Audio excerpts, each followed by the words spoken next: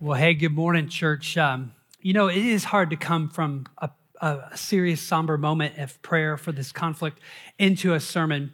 But I was reminded last service, and again, today, that what we're talking about in this series, this Oikos series, is really all about being very intentional with bringing the good news to our household. We'll talk about it more today. And this is the hope of the world. Jesus is the hope of the world.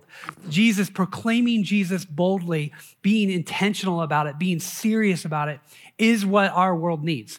And that's what our local world needs. That's what the global world needs. And so there's never a bad time to talk about the good news of Jesus. There's never a time where this is why we've gathered. And I'm so fired up about it, church, because this isn't just another series for us. Right. This is honestly a way that we want the church at Lake Mead to start to look at the world. That's why we gave those glasses out a few weeks ago, that we want this to be a filter, a lens that you see life through, that we start to think about those people in our world that need Jesus. I'm getting a little ahead of myself. I haven't even introduced my friend up here. Amen. But I'm really...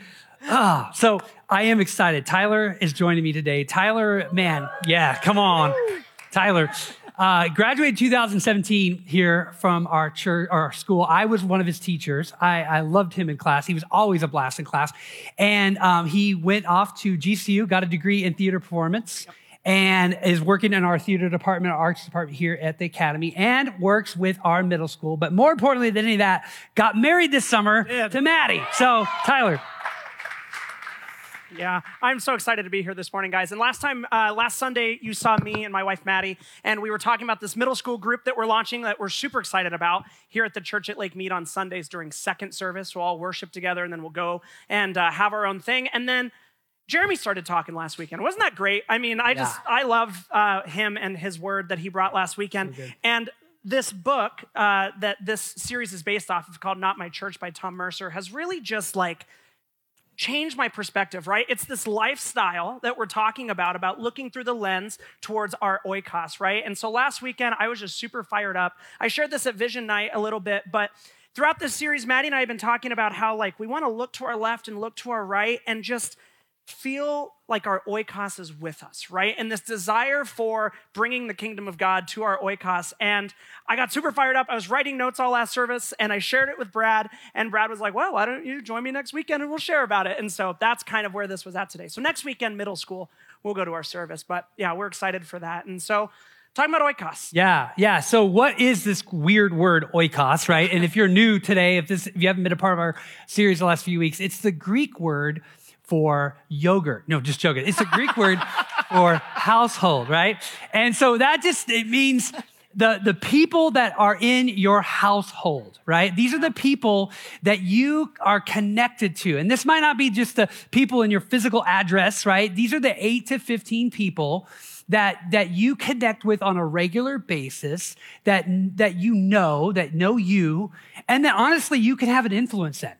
And one of the first topics or messages in this series was, the church is called to bring the good news to the whole world, but I'm responsible for my world. Right. I'm responsible for those 8 to 15 people that I know, that are around me, that I work with, that are my neighbors, that I constantly, kind of always am doing business with, those people that I have in that sphere of influence. And so kind of what we really want to dial in today is this question, who is in my oikos? We're going to kind of really come full circle at the end of the message on this question. But that's really what we're talking about in this whole series is who are those people?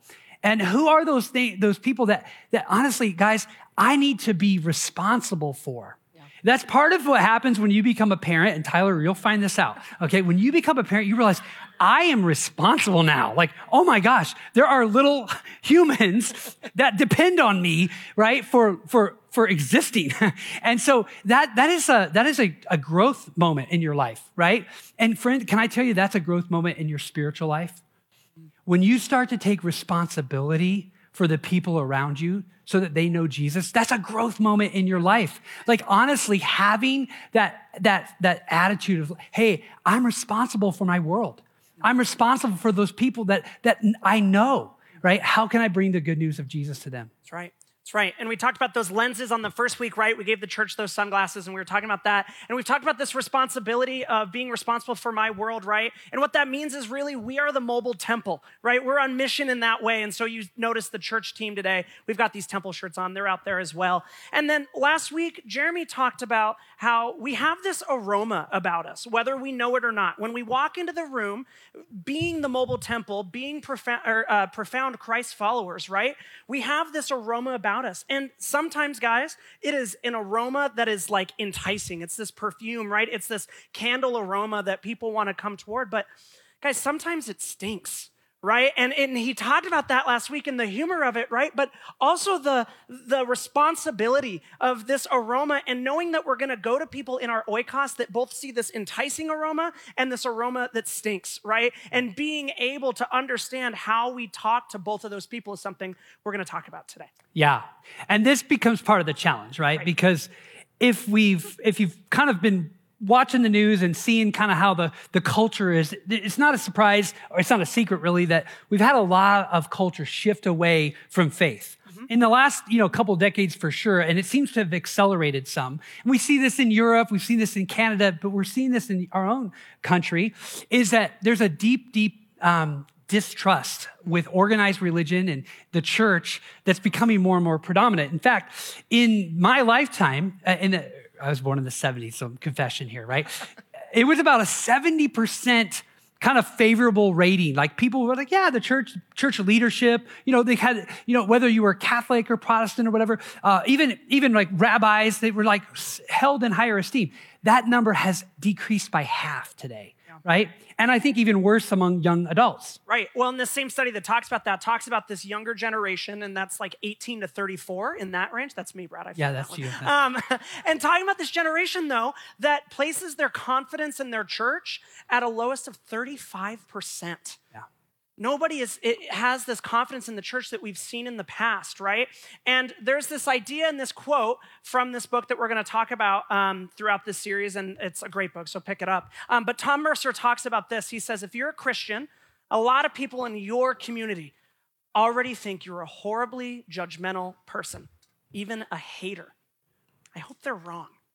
I hope they're wrong. And that creates a problem for us. Right? That creates a problem. If people already think before we walk into the room, because we're image bearers of Christ, because we are the mobile temple, they're already perceiving us as hating people, right? Even if they're wrong, that's how they are perceiving us. Yeah.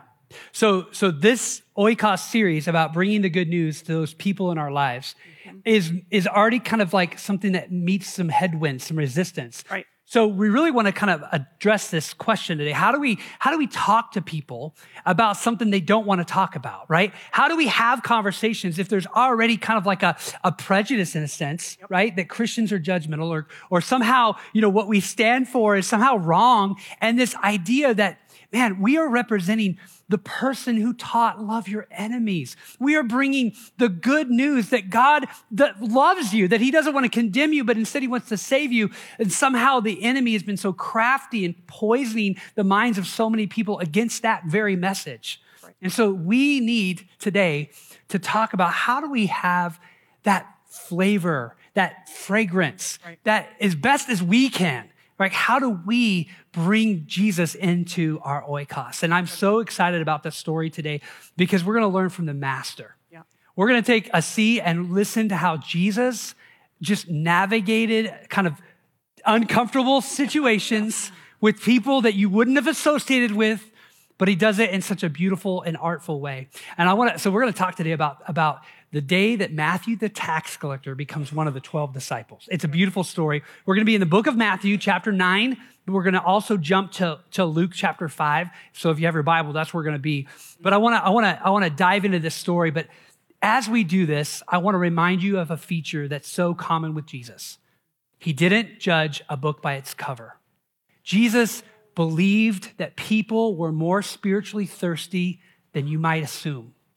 That regardless of the persona, regardless of where how they carried themselves, Jesus knew that everybody underneath all of those layers wants a relationship with their Creator.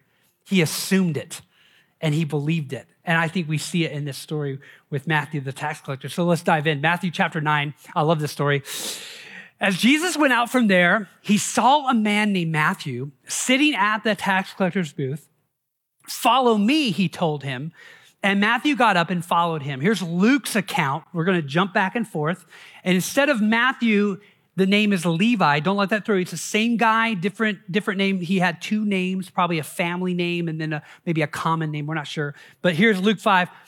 After this, Jesus went out and saw a tax collector by the name of Levi, or Matthew, sitting at his tax booth. Follow me, Jesus said to him. Here's a little more detail. And Levi got up, left everything, and followed him. So we're introduced to this guy Matthew. And this guy Matthew, or Levi, is a tax collector. But what you haven't seen in this story is he's a tax collector in the city of Capernaum. That's going to be really important for our talk today. Capernaum is an important location for Jesus, as we'll find out. But I want to kind of remind us that these are real people who really lived, and they had relationships with each other. And I want to kind of draw some details from the background into the foreground about this fact that this is Matthew, the tax collector at Capernaum. Guys, Capernaum is the same city where Peter and Andrew, James and John live. Peter and Andrew are brothers. James and John are brothers. And it's reasonable to think that Peter, James, and John and Andrew have a fishing business together. Okay, they're kind of in business together. Matthew is the tax collector at Capernaum. I want to draw this for you. Matthew is likely Peter's tax guy. Probably not his best friend. Are you with me today? Okay, right? So we're going to need to draw these connections because these are real connections. Matthew lived at Capernaum. He's commissioned by Herod Antipas to excise taxes from anything coming out of the Sea of Galilee. So if it's coming out of the Sea of Galilee and then being traded to the rest of that region, it's going through Matthew's tax booth. All right? So I want you just to have that in your background. This is important. And so this story provokes some questions, right? I mean, and I want to do a little pastoral moment here. Guys, I want us to read our Bibles with a little more of an active posture. I don't want us to just kind of passively read the story. I want you to ask questions when you read it. Here's a couple questions you should be asking, like, of this story, right? Number one, why does Matthew leave everything and follow Jesus?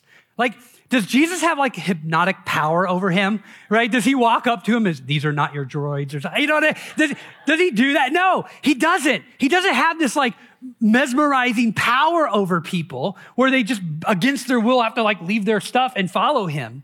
Right. Why does Matthew leave everything and follow Jesus? Well, and the second one in that, right? So we understand that question, but why does Jesus invite Matthew in the first place, right? Like, why him? What do we make of that question, right? Why is, out of everybody there, does Jesus go to Matthew, the tax collector, and offer this invitation? Yeah, those are huge. And so those two questions are going to kind of frame our sermon today. I want to go back to this passage where Jesus first meets Matthew in Matthew 9. It says this. It says, as Jesus went from there, he saw this man, Matthew, sitting at the tax collector's booth. And I want to highlight in this time through those words. Follow me. Follow me. If you are a student of the Gospels, those two words, follow me, should like trigger a connection for you, because those are basically Jesus's common words to people. Really a good study for you to take a highlighter or a pen or something. And as you read through Matthew, Mark, Luke, John, and try to connect every time Jesus says, follow me. Try to network that through the Gospels because it's powerful, right? There's a pattern that Jesus has. So let me give you a couple of now, and you can do your own homework later. In John 1, he comes up to Philip and he says those same words, follow me. Later, Andrew, follow me. In Mark chapter 1, he comes up and he says again, follow me. In Matthew chapter 4, he calls James and John with the same two words, follow me. Later, he'll call in Luke chapter 5, some unnamed person. We don't know the guy's name, but Jesus walks up to him and says, follow me. And that man, instead of leaving everything to follow Jesus, he doesn't respond positively. He says, I got to go bury my father. To which Jesus famously says, let the dead bury the dead. The rich young ruler, you might know his story. At the end of that conversation, Jesus says, hey, go sell all you have, give it to the poor, and then follow me. Unfortunately, he didn't follow Jesus at the end of that conversation. Instead, leaves sorrowful, right? So here's the point. Not everyone responds positively to those two words, follow me, but that seems to have been Jesus's pattern. An official invitation. Guys, can I dare say it? A personal invitation. Mm-hmm. Leave what you're doing and follow me. I love what Mike Wilkins says about this. He says, whenever someone in the Gospels responds positively to those two words, follow me, it is the pivotal moment in their life. They literally are never the same after that moment. It's as if their old life died and they start a new life. Follow me. So I got to go back to my question, right? Why does Matthew do it, right? Is that curious? Are you curious about that? Like, why? Like, why does he leave the tax booth and, according to Luke's version, everything he had to go follow Jesus, right? And guys, I want to just kind of paint a little more of this backstory a bit. By this point in Matthew's career, he's had to kind of swallow some bitter pills. He's kind of had to make peace with a few realities, right? The fact that he's chosen this tax collector's lifestyle, he's already had to say goodbye to a lot of his former family. No, he's called in Mark's version, son of Alphaeus. I'm not sure Alphaeus likes that he's his son, right? Are you with me? Right? He's already had to make peace with the fact that most of his country is not going to like him, right? He's already had to make peace with the fact that all the kids he grew up with probably hate him now. People like Peter probably want to kill him, right? Like, he's already made peace with that, and he's already changed his social network. So he's exchanged maybe his childhood chums for all of these other tax collector buddies, which we're going to meet in a minute, right? So number one, so Jesus is meeting Matthew mid-career, okay? He's already made all these choices, and he's like living with them, right? And why does he make those choices? Well, because it's a good life. I mean, it's not a good life socially, but you'll get these new friends. But financially, it's a good life. You might be known as a trader, but you're a rich trader. You know what I mean? So this guy, Matthew, has kind of come to peace with those things. And so at first glance, you might look at a guy like Matthew, or I would, and think this guy doesn't want anything I have to offer. Right. This guy's got it all. And he's already comfortable with those choices, and he's enjoying the fruit of that choice, right? He's got the friends, as you're going to find out. He's wealthy, right? And so why would Matthew follow Jesus? Let me explain some of the speculation, right? If you look at these other patterns in the Gospels, especially if you look at John and James and Peter and Andrew, if you look at those two sets of brothers, we learn that they follow Jesus really quickly. They leave their nets. Do you remember that story? Peter leaves his net. He's a fisherman and he follows Jesus. But there's more detail given. There's not a lot of detail with Matthew, but there's more detail with Peter. And what we find out is that wasn't the first time Jesus met Peter. It wasn't like Jesus walks up to this complete fisherman stranger and says, hey, leave your nets and follow me.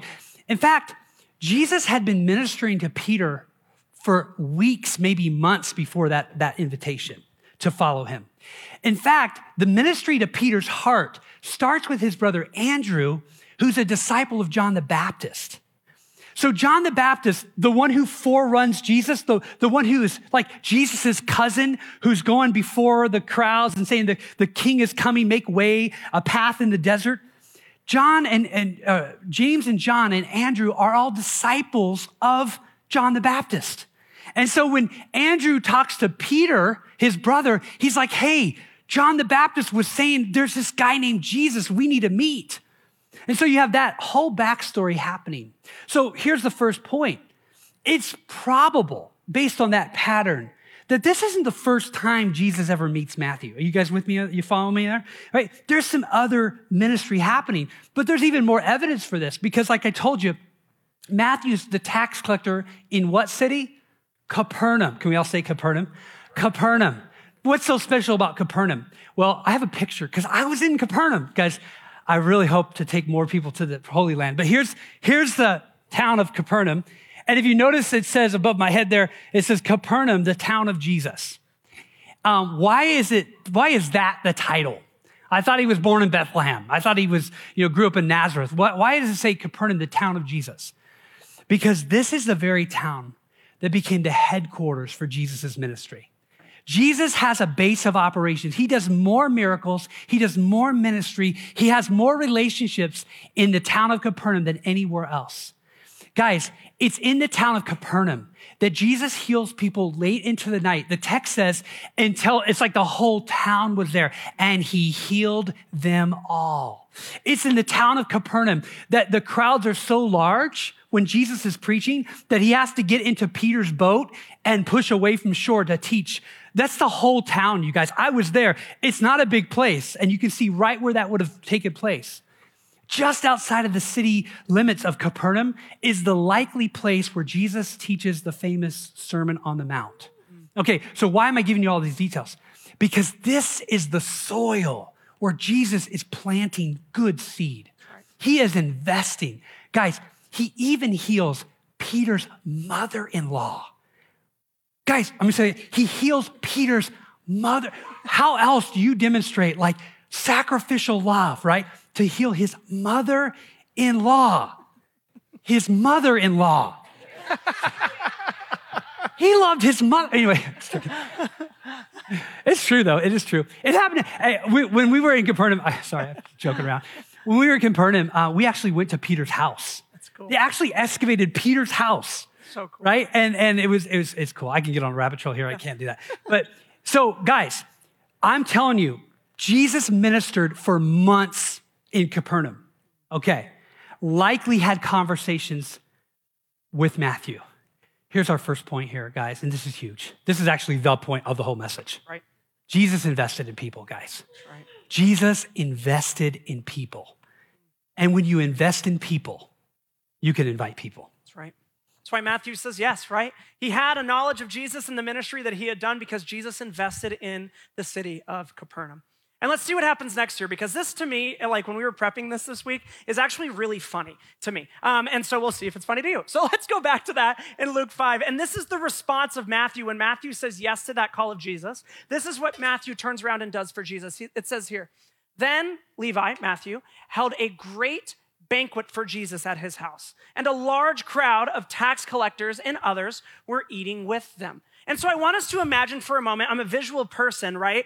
How this must have gone down, this banquet, right? Brad has given us all this great backstory for who Matthew is as a person, and we know Jesus is a rabbi, right? Jesus is a rabbi that has his disciples, his followers, and Matthew is the tax collector of those guys, right? And Matthew invites other tax collectors and all of these people that that was probably known as like thieves and sinners and all of that, right?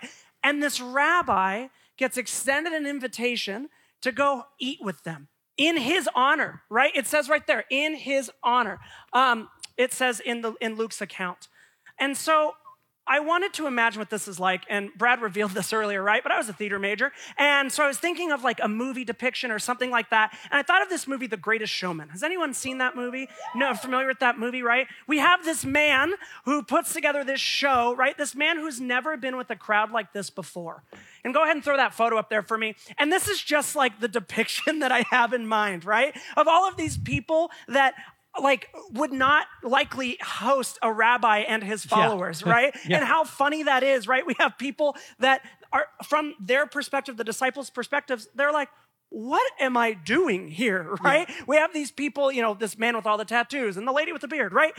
I doubt that's what was actually there, but the same perception, don't miss that, the same perception of what that is. And the point here is this: Matthew responded to Jesus's invitation, and now Jesus is going to respond to Matthew's invitation. It's so good. To come there, right? That quote I shared earlier about this perception that's on us, he goes on to say this in that book. He says, the only way we're going to set that record straight is to invest quality time and to allow the skeptics the chance to get to know the people we really are. Yeah. So how do we do that, right? How do we do that? And we understand that this point, right, that I'm about to make, and then we've got a fun story for you there, but investing in people, right? This is Jesus's mission right here. As we see, he goes to this house with these tax collectors. Guys, investing in people is going to take us to some uncomfortable places, right?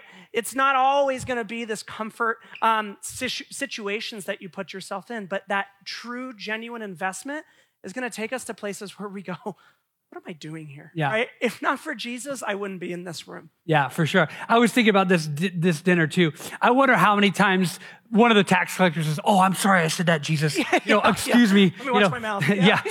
Because this is the crowd, right? These are Matthew's friends, and I just love the innocence here. Matthew has found Jesus, and he's inviting his friends. Yep. Like right away, he becomes a missionary to his oikos. Like this is such a beautiful, like innocent, like, hey guys. I met Jesus, or should I say, he met me. Yep. Like he's inviting me, someone like me, into his 12. And I want to bring my friends, And there was a funny story with you and me. We went on this mission trip when you were in high school. Yep. And we went to some uncomfortable places, and I was so worried that your mom would find out, but it was all good. Okay, so. She might find out through this. I don't know if I ever shared the story with her. No, but it's this moment that Brad and I are in the Bahamas. I'm a junior in high school, and so this is about 8 years ago now, which is wild to think about. And this church that we were doing missions with really wanted to send us out and invite the whole community to this community gathering they were doing. It's this church service at night for all of these families. And we're walking along the road, and we've got the cards, and we're handing them out, and we come up to this building. And this building was a restaurant down below, and then the people lived upstairs that owned the restaurant. And guys, it had just burnt down the night before.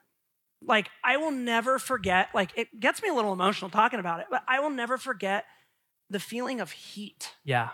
That, like, the embers were still hot of this place.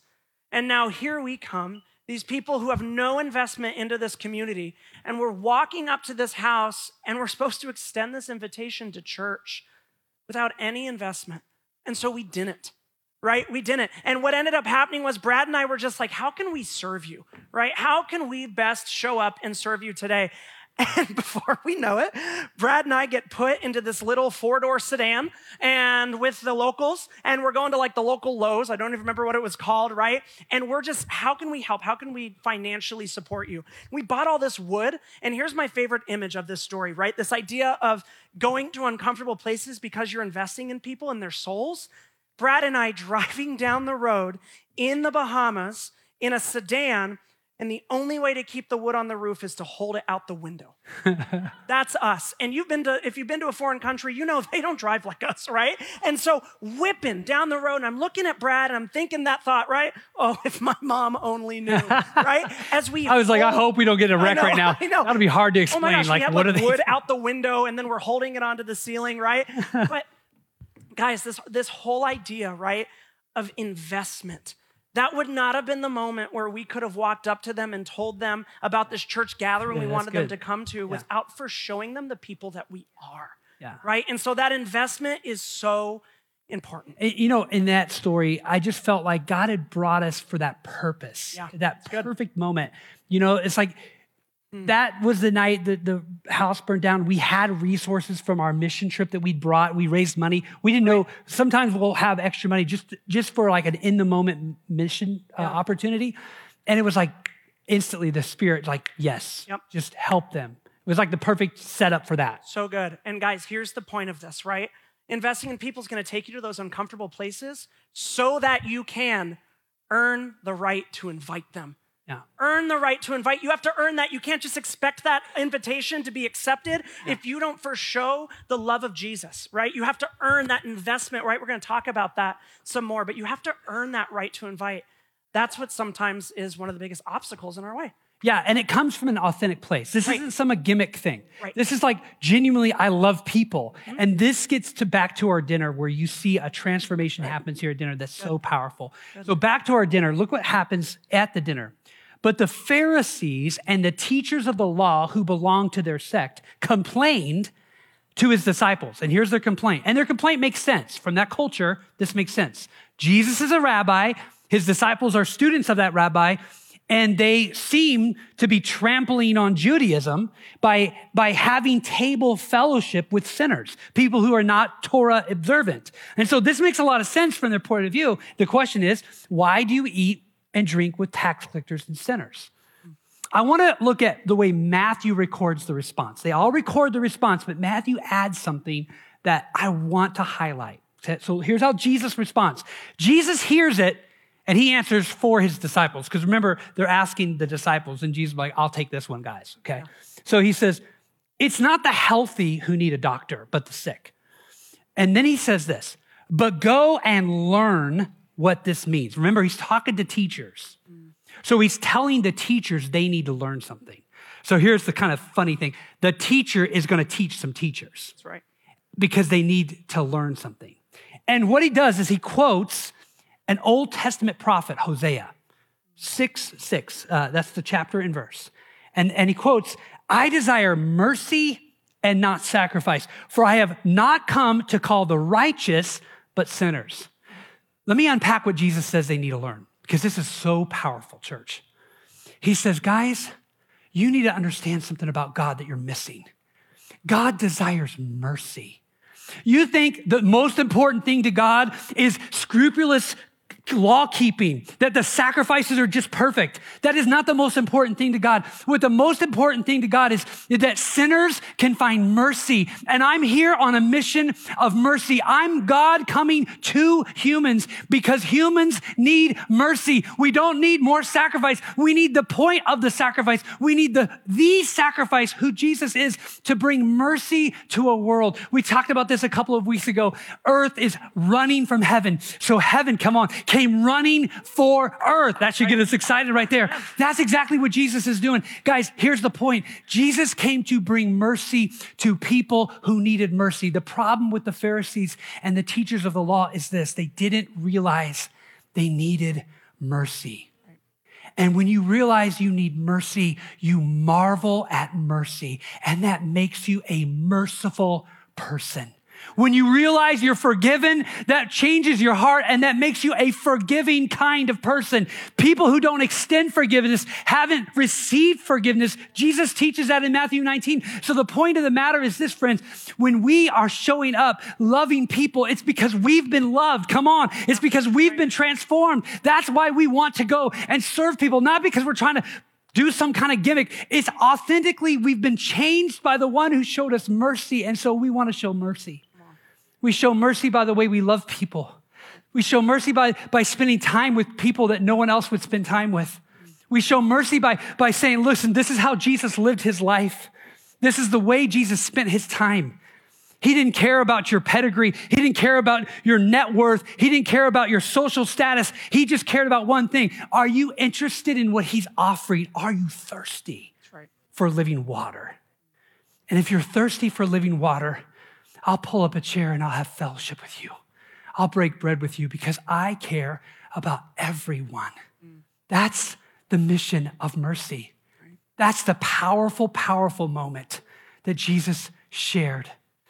And there's one thing that I think we could be struggling with even now, right? With this whole sermon. It's okay, Brad, that's great for you, right? You're this pastor and you study the Bible, but man, I don't have all that Bible knowledge. Right. And you told me about this week, and I love this little story that really illustrates how to share it, even if you don't have all the training, right?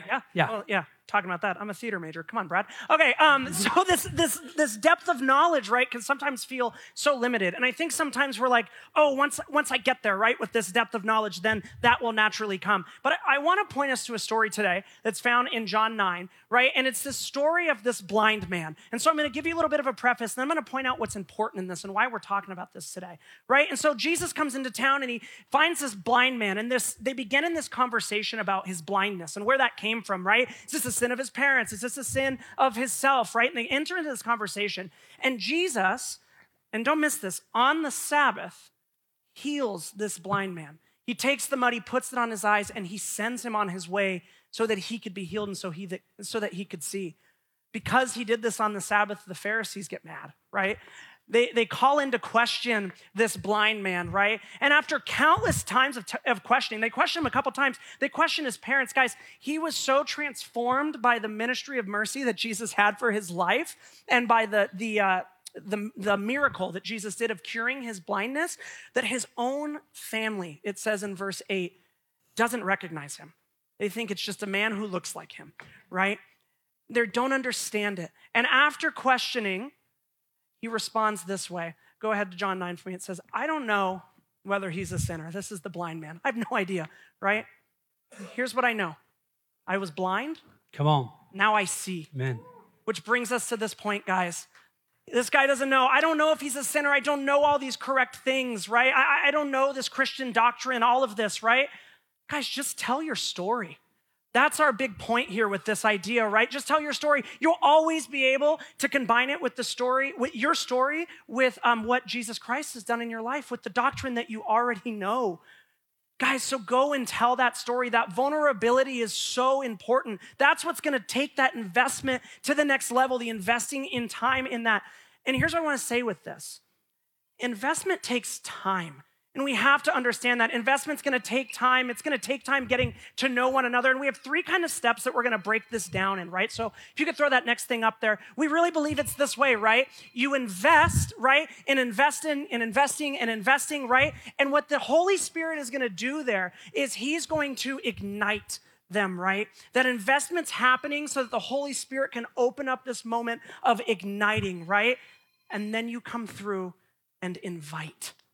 Right? If the Holy Spirit is if you're going to invest, the Holy Spirit's going to meet you there, like we talked about a couple weeks ago, or I guess it's a couple months ago now, right? Of this idea of you give God the effort and he's going to supply the energy, right? You give God the investment and watch him ignite that person for a conversation about Jesus. Guys, the goal is not always just to get them in here in the building. The goal is to have a religious conversation with them, to earn the right to earn that conversation in their life, and then extend that invite, guys. But we can't jump ahead. The investment has to start first. And so talking about that investment today, Brad. Yeah, that's right. So when you walked in today, you were given a card. If you could pull that card out, we want to end today with that card, because I said at the beginning, the question we really want to answer is who's in our Oikos? Who's in that 8 to 15, member seat? And if you open up the card, you'll look at the four groups. You'll see the first one, it says pre-Christian. And I love that worded that way because that's so hopeful. Who are those people in your life that are not yet believers? And what we want you to do at the church here is we want you to really think about who are those people that I talk to on a regular basis. Maybe they're in your family. Maybe they're your neighbors. Maybe they are people that are at work. We want you to spend this week praying and really asking God for 4 names. And we want you to put those 4 names there. And then I want you to go to the next group. The next group are the prodigals. These might be people in your friend group or your family who used to walk with Jesus. And maybe a church hurt, some kind of sin caught up their life, and they don't follow Jesus anymore. I want you to write those names and those other groupings. You see what we're doing, guys? We're getting serious. We're writing names down. This isn't just kind of like, no, we're making this a really important point in our life. The next group, these are your friends that are walking with Jesus with you, right? These are the people who are kind of like, they're with you on this journey. They're fellow believers that you're going to start praying for.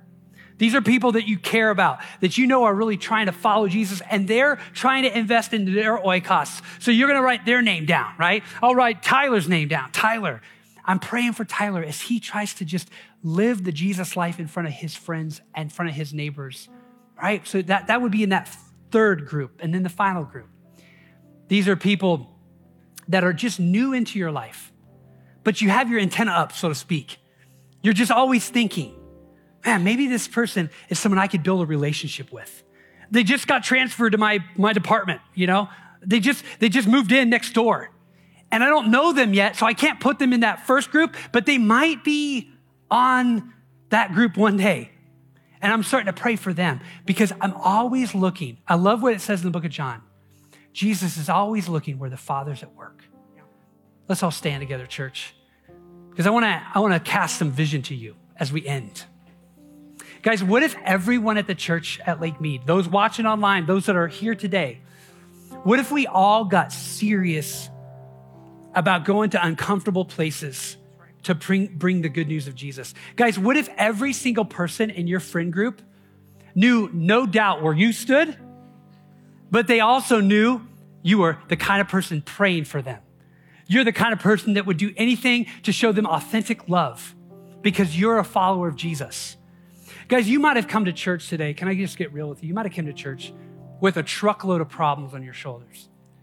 And you might be looking at your watch thinking, okay, this service wasn't really about my problems. I'm leaving church with the same problems I brought in. I still got a troubled marriage. I'm still financially over out of control. I still got this diagnosis that I'm stressed about. I don't know what maybe you've brought into church, but can I just say something? Can I just remind you of something? Those problems that we all face are ancillary. They're secondary, right? That doesn't mean they're not important. But guys, we're told by Jesus to seek first the kingdom of heaven, to seek first the kingdom of God. Like that, that's where we're supposed to start, right? And all of these other things, God will supply. He takes care of the birds. He takes care of the flowers. He will take care of us. Guys, he is looking for people to partner with, to go to the places that he wants to go, to the unwanted, to the unlovely, to the hurting. Maybe our focus needs to stop being on all of our problems and we start thinking, how can I get elbow deep into just loving the world? How can I just get arms in to the people in my Oikos who need the light of the world to shine into their darkness? And maybe my problems won't take such a front row seat in my consciousness all day long. Maybe I'll start seeking first the kingdom of heaven. But maybe you're here this morning and you feel like you're Matthew in our story. You're the guy or the gal who kind of made their decisions and they're living with them. And you've got you're painted with that broad stroke, a sinner, a bad person. And you heard the story that Jesus wants to have a meal with you. And that brings you hope. It should, because it's true. Can I just have our heads bowed in an attitude of prayer as we end today? And I just want to say one thing, no matter where you're at, if you're here this morning and you've never received Jesus and the forgiveness that he offers you, right where you stand, you can hear the words that Jesus said so many years ago. I didn't come to call the righteous. I came to call the sinners. I didn't come for those who are feeling healthy. I came for those who know they're sick. And if you're here this morning and you know you're sick, and you know that Jesus is the one who can heal you, right where you stand, I want you just to cry out to Jesus. I want you to say, God, I know. I admit that I am a sinner. I admit that I've done so many things I'm so ashamed of. And I need forgiveness. And I believe in Jesus. I believe he died in my place. He took the hammer that was going to fall on me. And on the cross, he dies for all the things I deserved. And I commit my life to Jesus as my king from now on. Jesus, you are king. I follow you. Right where you stand, you could pray a prayer like that. We at the church want to walk with you on that journey. Next Sunday, we are having a baptism. And if you want to declare in front of everyone that you follow Jesus, you need to be at that baptism class at 9:00 and then get baptized at 11 and tell the world who you belong to.